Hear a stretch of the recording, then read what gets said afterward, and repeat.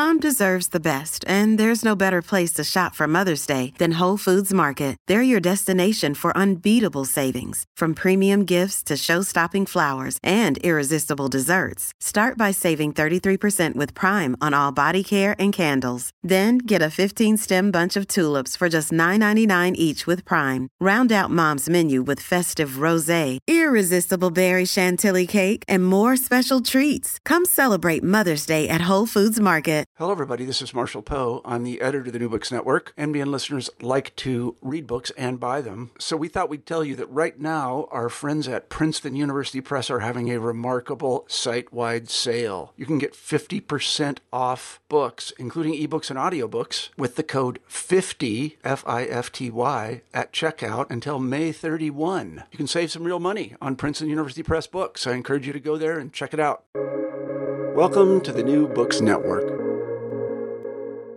Hello, everybody, and welcome back to New Books in Food, a podcast channel on the New Books Network. I am Amir Sayyad-Abdi, the host of the channel. Today, I have the pleasure of talking to Professor Beth Forrest and Dr. Greg DuSaint-Maurice about their book, Food in Memory and Imagination, which was just published in 2022 by Bloomsbury. Beth is a professor of liberal arts and applied food studies at the Culinary Institute of America in Hyde Park, New York. She is also the president of Association for the Study of Food and Society. And Greg is tenured assistant professor in the Faculty of Business and Commerce at Keio University, Japan, and is vice president of the Association for the Study of Food and Society. Beth and Greg, thanks for accepting my invitation and welcome to the show. Thanks for having us. I'm glad to be here. Okay. I was just thinking that this is a sort of an interesting episode for me to record because each of us are in a different corner of the world and a different time zone. Beth is in New York, where it's, I guess, 7 o'clock in the evening. Greg is in Japan, where it's 9 o'clock in the morning, right, Greg? That's right. And I'm in Wellington in New Zealand, where it's very early afternoon. Anyway, to start off, could you please tell us a bit about your background, starting with you, Beth? Well, I am a historian by discipline, but I've always been interested in food. And so when I was able to study food through the lens of history or history through the lens of food, I was really excited to do so. My particular area is at early modern Spain, although my book chapter is completely different, but I'll explain later how I got from point A to point B. And I'm now teach at the Culinary Institute, which is primarily a culinary college, but yet we do offer bachelor's and master's programs. So I really get to talk about food in many ways through interdisciplinary study as well as through history itself. And you, Greg? I'm an anthropologist. I got my degree in anthropology from the University of Pittsburgh, where I wrote a dissertation on the place branding of Kyoto, Japan, and really how different actors used the idea of the local to engage with globalization. Now, for the past 3 years, I've been at Keio University in the Faculty of Business and Commerce, where I teach a class that's really all about food culture, and I teach other classes about design thinking and field research methods. So some key themes in my research would be place, globalization, and branding. Thank you to both. There is often a story behind every book. So what's the story behind yours? And in other words, how did the book come about? Beth and I were looking for a way to collaborate.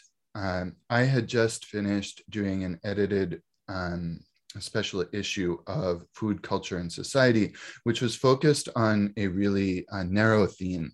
And so when we were talking about how to collaborate, I think we wanted to do something that was a little broader and that included people from a lot of different disciplines, people who were looking at different regions of the world, and really had a broad scope, but where they could connect on, some themes that could really be worked through these chapters. So when we're thinking about how historians, anthropologists, philosophers, psychologists could work together, I think the themes of memory and imagination came up as a really, viable possibility for this. And when we talked to other people, we sort of gauged a level of interest and decided to forge ahead with the project. Of course, at the beginning, we had a vision for the book that was a little bit different than how it ended up. We didn't realize that it would have 25 chapters, for example, and some of the chapters changed along the way. But I think that what we have in the end is really fun, really, comprehensive. There's a lot of different disciplines and a lot of different areas that are covered. Indeed. I guess the starting point for any discussion, for any conversation that has food and memory at its core is that famous, Proustian moment.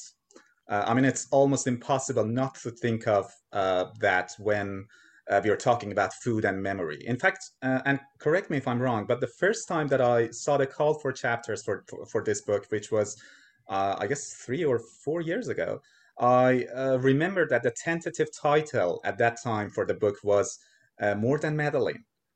So for those listeners who may not be familiar with the story, could you tell the story very briefly and also tell us what do you think that story, that Proustian moment says about the relationship between food, memory, and imagination in a wider scale?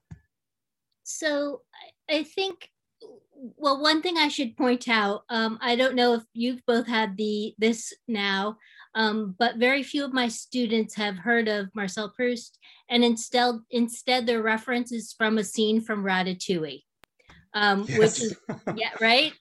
Which Yeah, is true. saying something about modern memory. But I think it also speaks about universals and specifics in a couple of ways.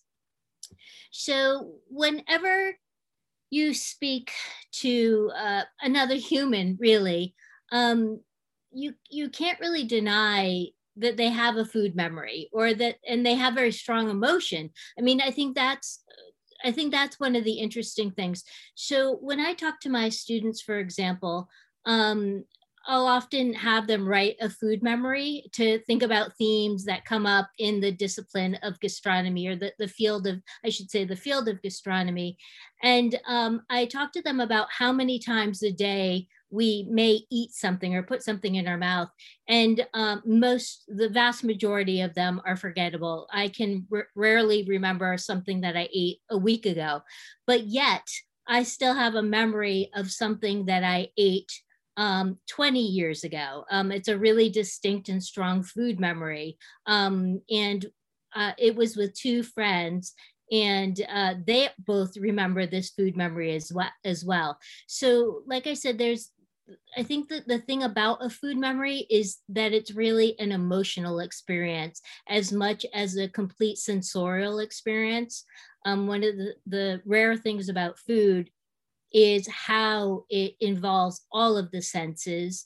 And that could even extend beyond the 5 normal Western interpretation of senses to include a sense of fullness or a sense of hunger, etc.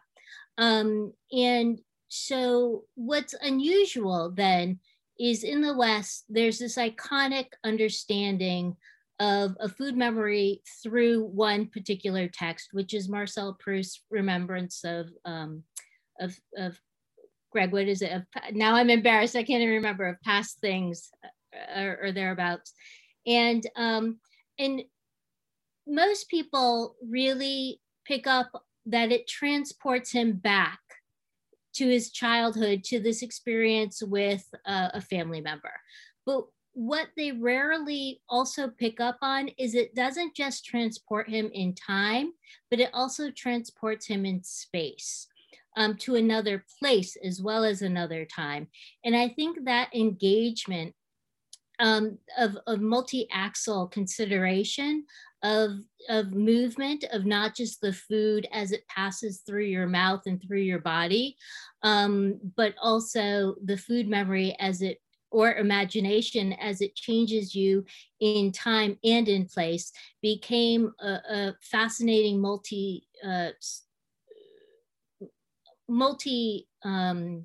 I guess, axle way to consider this this normally very narrow understanding. Greg, what would you say? Yes, I totally agree. I think when we originally conceived the title of More Than the Madeleine, we had this idea of really searching all of those dimensions that are kind of eclipsed when there's this focus on, the iconic Madeleine and how it stands for so much when we talk about memory, imagination, and food in, the food studies scholarship. And, that was really an impetus for trying to get a diverse group of chapters. Of course, then we realized that we didn't need to focus on the Madeleine to really do that, which is where the title changed. I see. And this is kind of a follow-up question on what Beth mentioned earlier. When we talk about memory, we talk almost immediately of the past. But would you say, Beth, that memories are exclusively things of the past? Or would you say that memory has also have a relationship with the future? Oh, absolutely. You cannot divorce one from the other. And I think, again, the other, we can even complicate this a little bit more in that there are individual memories and imaginations, and there are collective memories and imaginations. If you start thinking about it more critically, most of us think that our memories are accurate, maybe hazy or fuzzy in some areas, but for the most part, when we think about something, we think about it with a concreteness, right? An idea that there's a truthfulness to it, when that's not necessarily the case. It's really more of an imagination of a memory. We're imagining that we have this correct memory. And conversely, our imaginations are deep-seated in both the present and the past, right? You don't just imagine something in a vacuum. It's the culmination of all of your experiences up until that point, all of your knowledge, all of your reference points, etc. And so, although we put them we tend to put them on a spectrum, right, and see them as binary oppositions, they're in fact intimately entwined. Would you agree, Greg? Absolutely. And I think, another point to this is really just how memory is worked in the present, whether it's by individuals or communities, how there are different interests at play when we have collective memories, even about something like food. And so memory is not, the kind of simple thing that it's often taken to be. So this is an edited volume, right? And one of the challenges, or I want to say nightmares, perhaps, I haven't edited an edited volume, but this is just my assumption, that editors of an edited volume must be facing is thematizing the chapters to give the book a sort of themed structure. Because you get all sorts of papers from, all sorts of people who are from all sorts of disciplines. So I'd like to talk a little bit about how you went about doing this. What are the main themes of the book? What do you discuss in each section of the book? Very generally speaking, I know we don't have time to go into details, but also what disciplines the authors are from.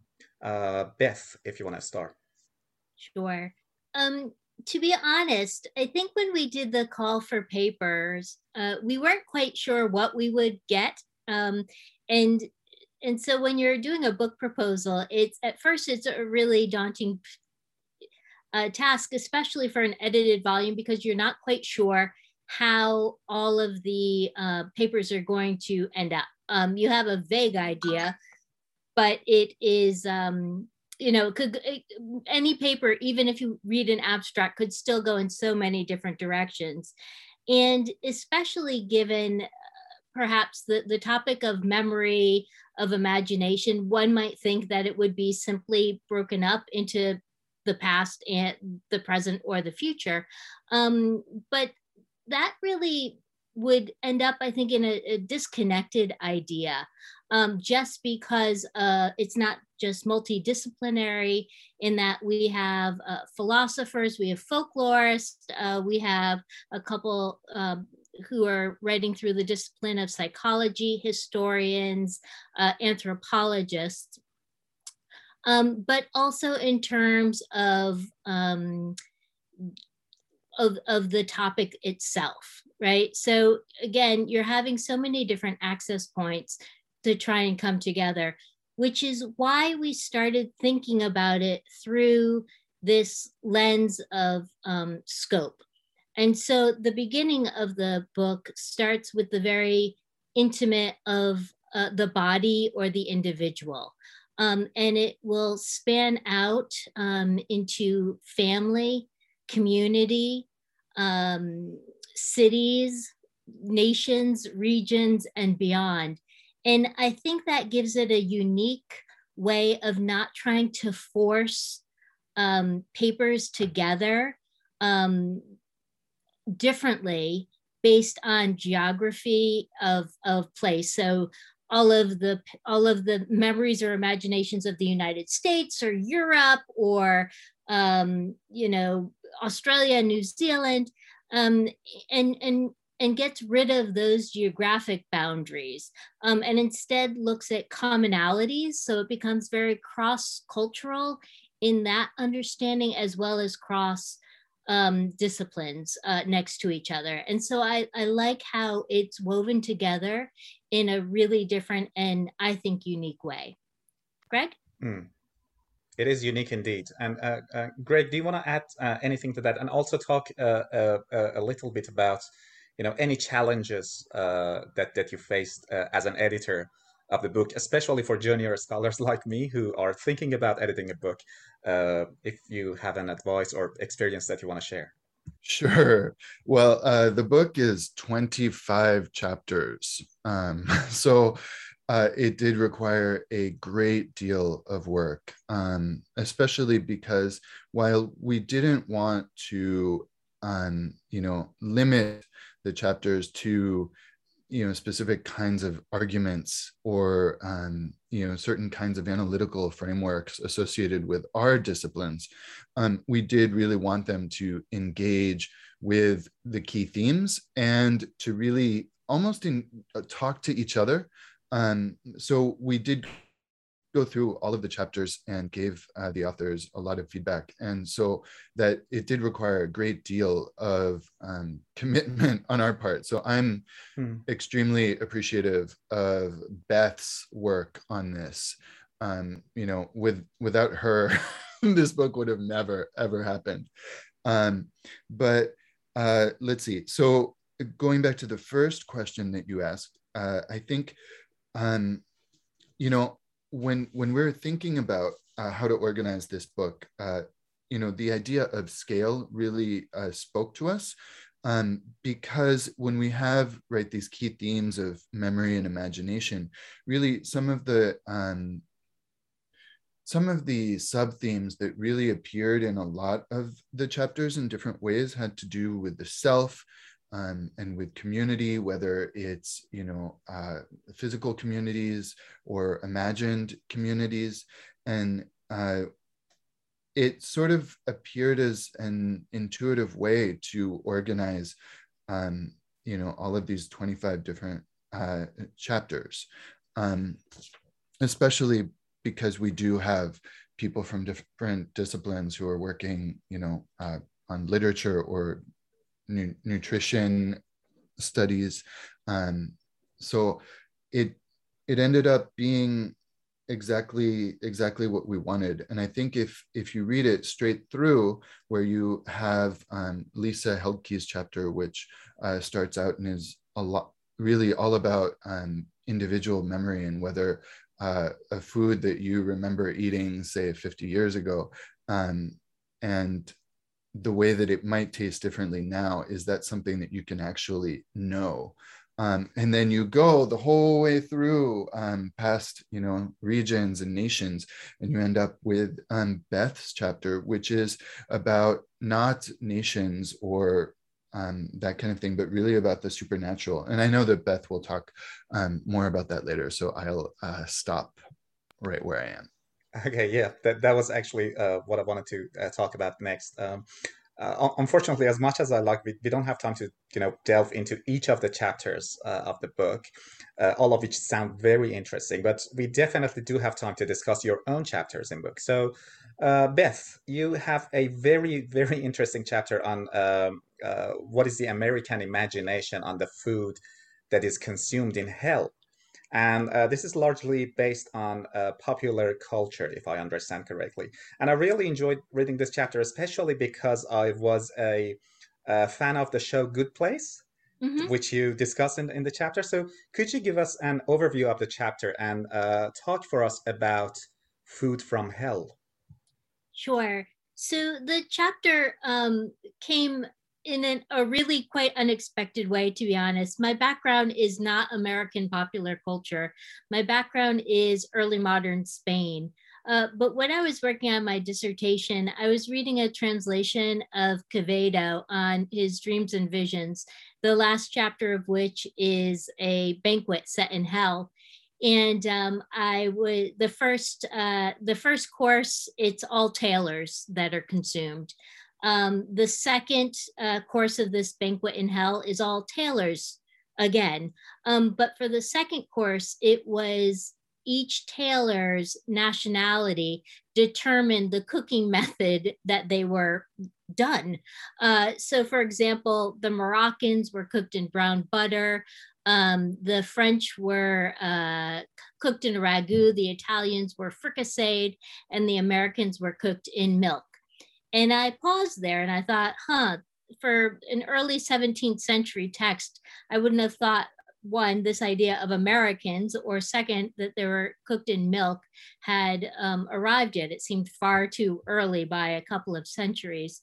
So I forced myself to go back to the original text, and I realized that the translation completely added this idea of culinary nationalism and national cuisines. And it was written by an American, or the translation was done by an American in the 19th century, which really struck me as a fascinating change in what was valued. So by the 19th century, it was now this understanding of culinary and nationalism. And from that, I started really thinking about American Protestantism in particular. Even if you're not of the Protestant persuasion in the United States, you're still very much culturally impacted by it. And it got me questioning, or trying to think about what it was, or how Americans have imagined, right? In that hell is one place that's completely imagined, or at least by living people. And how did it appear, and what does that culturally reveal at particular moments in time? And so I start with this translation, but I then continue on to look at Upton Sinclair, more famous for his book, The Jungle, that expose of slaughterhouses in the Midwest and the plight of the immigrant worker. But he also wrote a short play that was set in hell.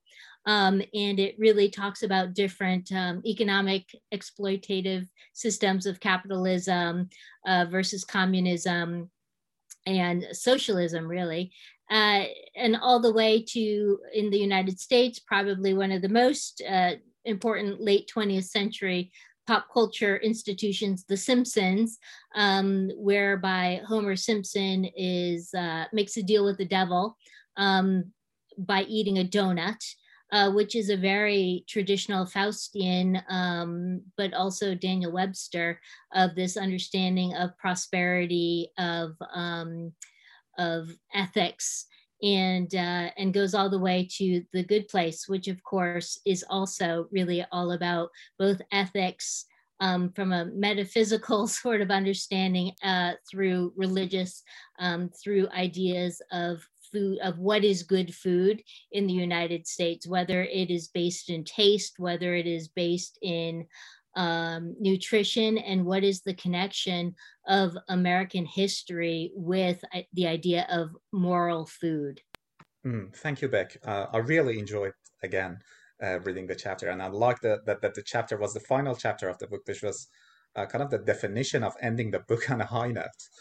And your chapter, Greg, is on a Japanese TV show about food. First of all, could you tell us a bit about the show? Because I imagine not all of our listeners are maybe familiar with Japanese context, and what it is about. And also, could you give us an overview of the chapter and how it links to the main themes of the book, namely food, memory, and imagination?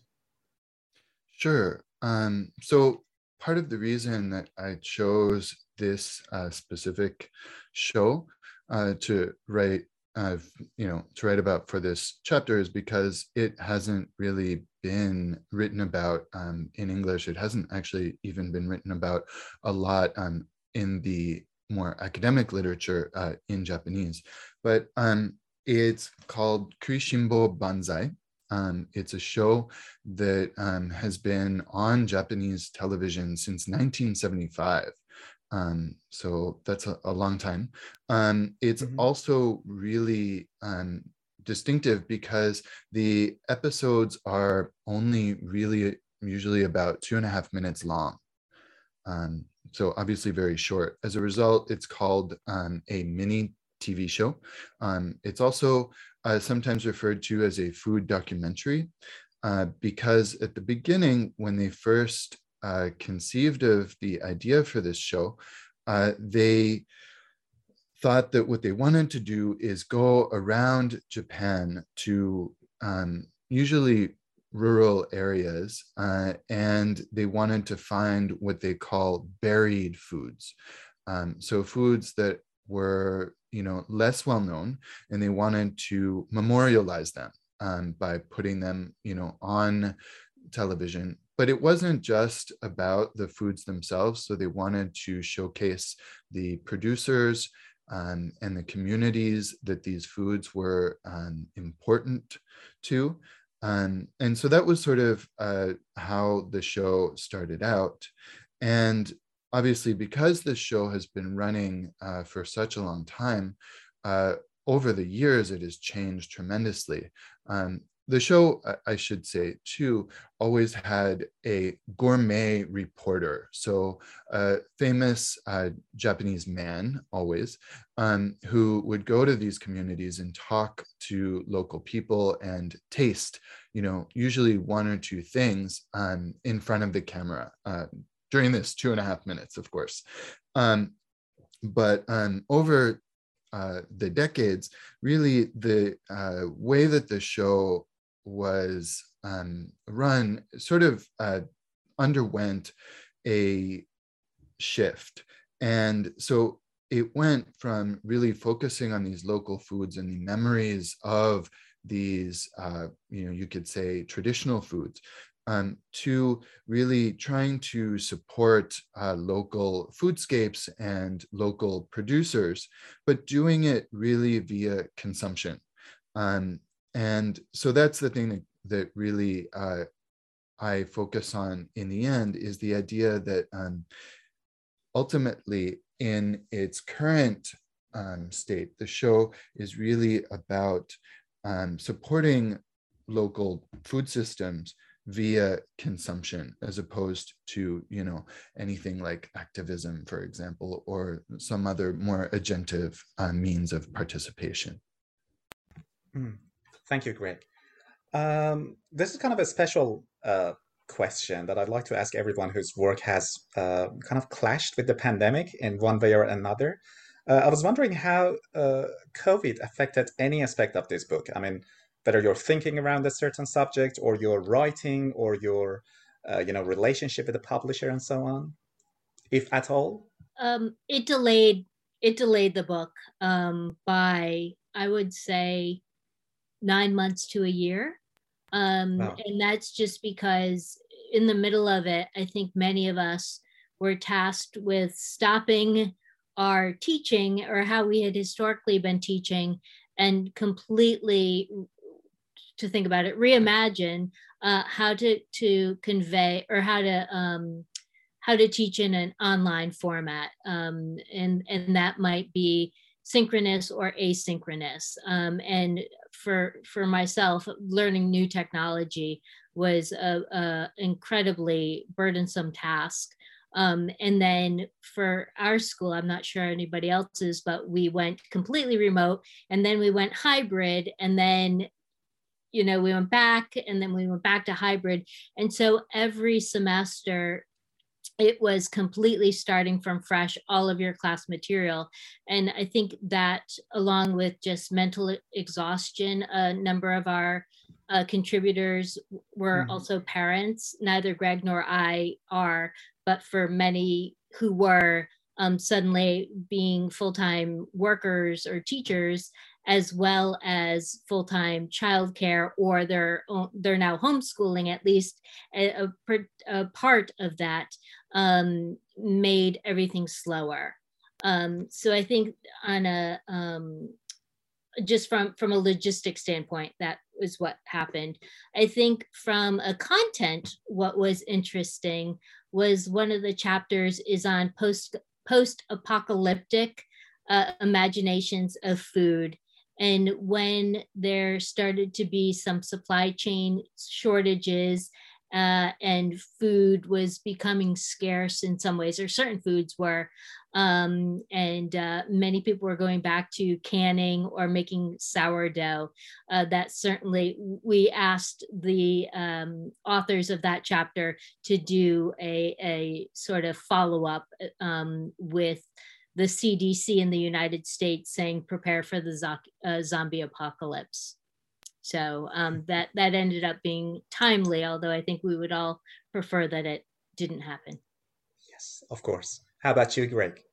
Yeah, so in my own chapter, right, because I was focusing on Kurishimbo Banzai, it was interesting to watch how the show itself, which encouraged going to these restaurants and going to different parts of Japan to experience the food culture, how it sort of moved to trying to say, yes, enjoy food while staying at home. And so a different means of consuming, the nation. Another one that another chapter that really shows this kind of change too in an unfortunate way is the fourth chapter of the volume, written by Flores Jurado, and her account of Chef Gabrielle Hamilton's memoirs about food and the formation of her identity as a woman who is a chef. Sadly, Gabrielle Hamilton's restaurant Prune closed due to the pandemic, and that's something that appears in a postscript to the chapter. But really, I think overall, there were so many life events that different authors experienced as we were working on this volume from the very beginning. And I think it's really just a testament to how resilient a lot of the contributors are, that the book ended up, making it here with 25 chapters, even as we underwent, so many personal and professional changes. Thank you, Greg. I totally agree with you. There's obviously a lot more in this book, and I encourage listeners to pick up a copy. But before we wrap up the interview, I'd like to ask whether you're working on something right now, or are you thinking about doing a research on a particular topic in the near future? Beth? So I actually have another book that's in process. It's another edited volume, and it looks at the role of sauce in identity. So from a culinary standpoint, but also thinking about national identity, familiar identity, etc. And so I'm very excited to get that one done. It has been an epically long journey. Do we know when the book is coming out approximately, Beth? Oh gosh, I really hope by the end of this year, if not within early 2023. But I'd love to get it done by when we're still in 2022. Of course, that's really exciting. I can't wait to read it whenever it comes out. How about you, Greg? I have a few projects.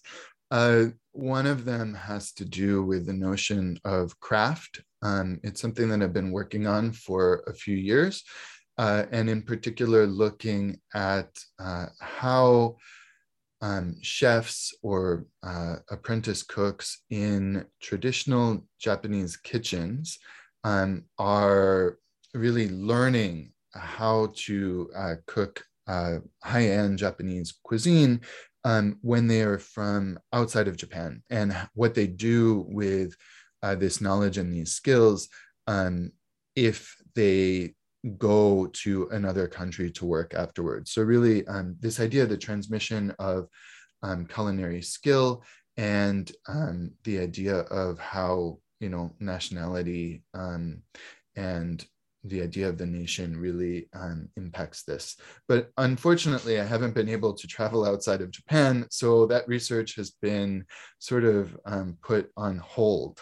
But I do have another project that I've been working on a little bit, and that has to do with geographical indications for food and place brands in Japan.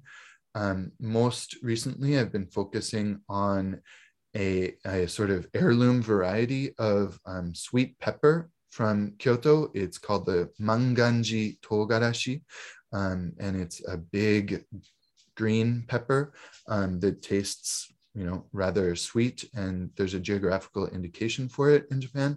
So I've been talking to farmers and visiting Kyoto whenever I can in order to do that. In addition, one thing that I've been thinking about is really the impact of social media on Japanese foodways. And I've started to head on over to Clubhouse, right, the audio platform Clubhouse, to talk to Japanese producers. And that has been really interesting, and it's been giving me some ideas for what I'd like to do if it's not easy to travel internationally to do research. Thanks, Greg. They all sound like very interesting projects. Are you thinking of turning them into a book, or are they going to be like a journal article, or you haven't decided yet? I think I'm good for books for quite a while. But maybe, yeah, a journal article, or a book chapter or something like that. I mean, unless I can convince Beth to help me put together another edited volume. Okay. So before we say goodbye, is there any further comments, anything you want to add, Beth? I just invite all of the listeners to really think about a food memory, but also think about what area they think about when I say imagine, whether it is a meal whether it's a meal with somebody from the past that you can no longer have a meal. What is your best meal? What would your best meal be? And think through it in complicated areas of, who do you choose as a diner? What foods are you choosing? How does it make you feel when you're remembering or imagining? To really live your own experience as you perhaps read the book. Thank you, Beth. And Greg, any further comments? I can't really think of anything. Okay. Thanks, Amir. Okay, that's all right. Thank you so much to both of you, Beth and Greg, for coming on the show and speaking with me today and sharing your insight and your work with our listeners. I really enjoyed reading the book. I enjoyed it even more talking to you about it, and it was an absolute pleasure. Thank you again. Thank you for having us. Yeah, it was good to be here.